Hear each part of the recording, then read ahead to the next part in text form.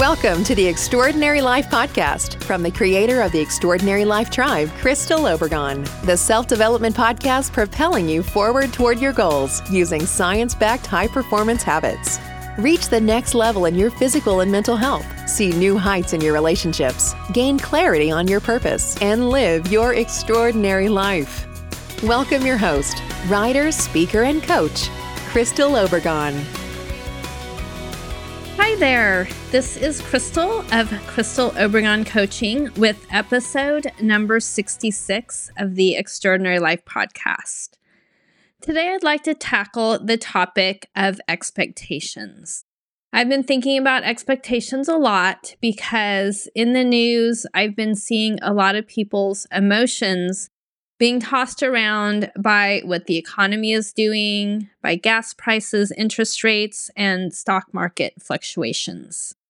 They seem to be letting the outside circumstances that get all the focus of the news impact the decisions they make and what they want from their lives. I always think about the big stock market crash of 1929. The 20s had been an era of optimism and affluence, but when the stock market crashed, it was ultimately fear that impacted the result. Because so many people were fearful, they took their money out of the banks until the banks had to close due to a lack of cash. Some people think that if most people would have held on tight to where they were, it's likely that it would have been a short drop, that we wouldn't have had the Great Depression. Of course, I'm simplifying. All those fearful people ultimately did get what they expected, which was a depression. The reality is that while many people did suffer greatly during the Great Depression, that definitely includes my ancestors, the people in my family, others did really well during that time. It's likely because they didn't get caught up in the doubt, fear, and worry, and they kept their expectations high. So how does that work? When outside circumstances seem unfavorable, should you keep your great expectations or should you set the bar lower? I say, and many others do as well, that you should keep your high expectations. But let me back up a bit. Ralph Sherrill is quoted to have said, "Nobody succeeds beyond his or her wildest expectations unless he or she begins with some wild expectations." So, what are your expectations for your life? Are you excited about your future, or do you face it with apprehension, fear, or even dread? And that can be the faraway future, or that could be your day. For many people, the future holds too many uncertainties, and the fear of what might happen tends to overshadow the ray of light that represents the life they ultimately desire. One of the hardest things to do in life is to lift yourself out of your current circumstances and step up to the level of life you desire, especially if you did have ancestors and relatives that have lived in poverty and had a different life than what you want. We all live with an unconscious expectation of ourselves and our own lives, and this expectation not only determines what we have in our lives, but it also represents what we're willing to settle for. Expectation is a very powerful emotion and one that very few people ever learn to cultivate. Whatever you expect with certainty is what you will get in your life. Expectation is the emotional state where an idea becomes so real that you feel it even though you can't hold it yet.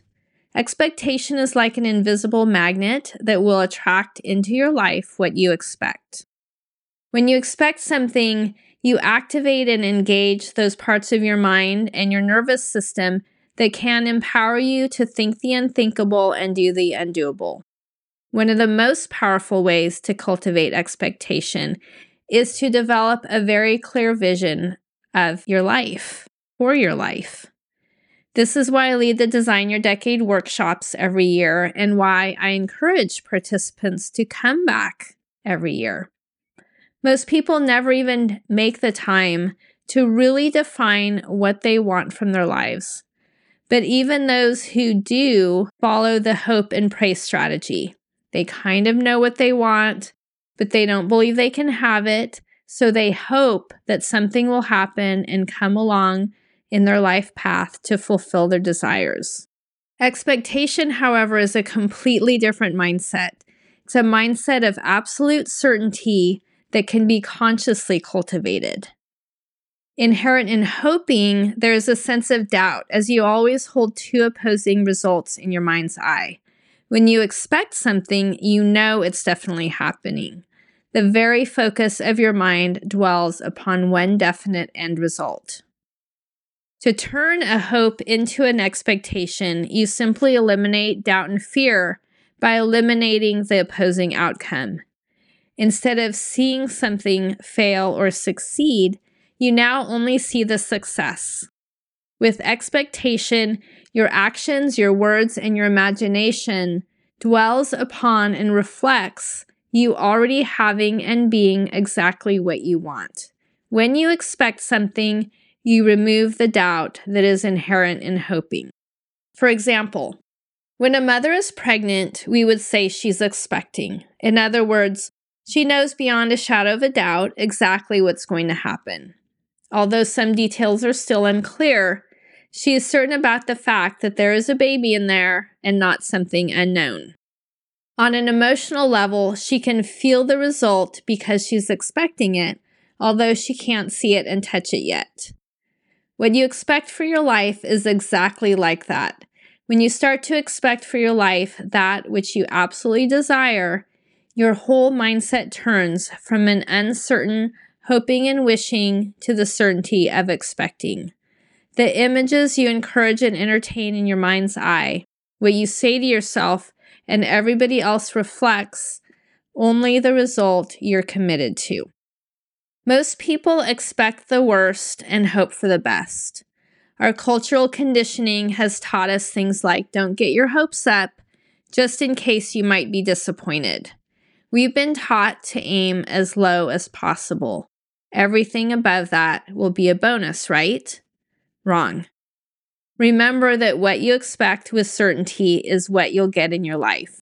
You've got to break away from the masses that settle for an ordinary life, a life where they're not really happy, but they're not unhappy enough to do something about it.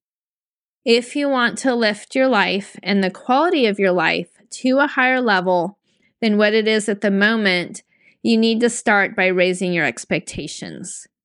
Raise your expectations of who you are as a person and what you believe you deserve. When you lift your expectations to that higher level, you raise your own standards, and that's the first step in improving your life. When you expect only the very best, you'll get only the very best. Because what you earn right now is what you expect to earn. The amount of free time you have right now is what you expect to have as free time. The relationships you have are what you expect them to be. When you expect the best, it's not like expecting something good or something similar, but it's the best and only the best. You have to stop settling for less than you can be or have. For example, I have a friend that's so proud of herself right now. She's been working on all aspects of her life, and she recently went shopping for a new bicycle. She had 4 options of what she wanted when she went to the bike shop. One of them was this larger, more substantial bicycle that came in electric or regular, and then a smaller, less substantial bicycle that also came in electric or regular. She really hadn't had any intention of buying an electric bike, but she did give it a try and she loved it. So when she decided that she did want an electric bike, she also tried the smaller, less substantial bicycle that also came with a less substantial price tag. It just didn't feel as good to her. It wasn't what she wanted. What she really wanted was the nicer electric bike. Now, the old her would have gotten the cheaper bike or waited until the one she wanted was on sale. But instead, she made the decision to buy the one she really wanted. She didn't settle. How do you think that decision will impact the rest of her life? On a deep psychological level, this is exactly what creates your expectations.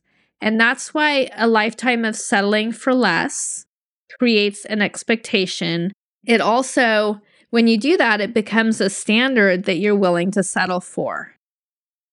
My coach, Nafisa Shireen, when we were working the group, she had us examine every area of our life to find out where we were settling, from using an old toothbrush to raggedy underwear or maybe even stretched out pajamas.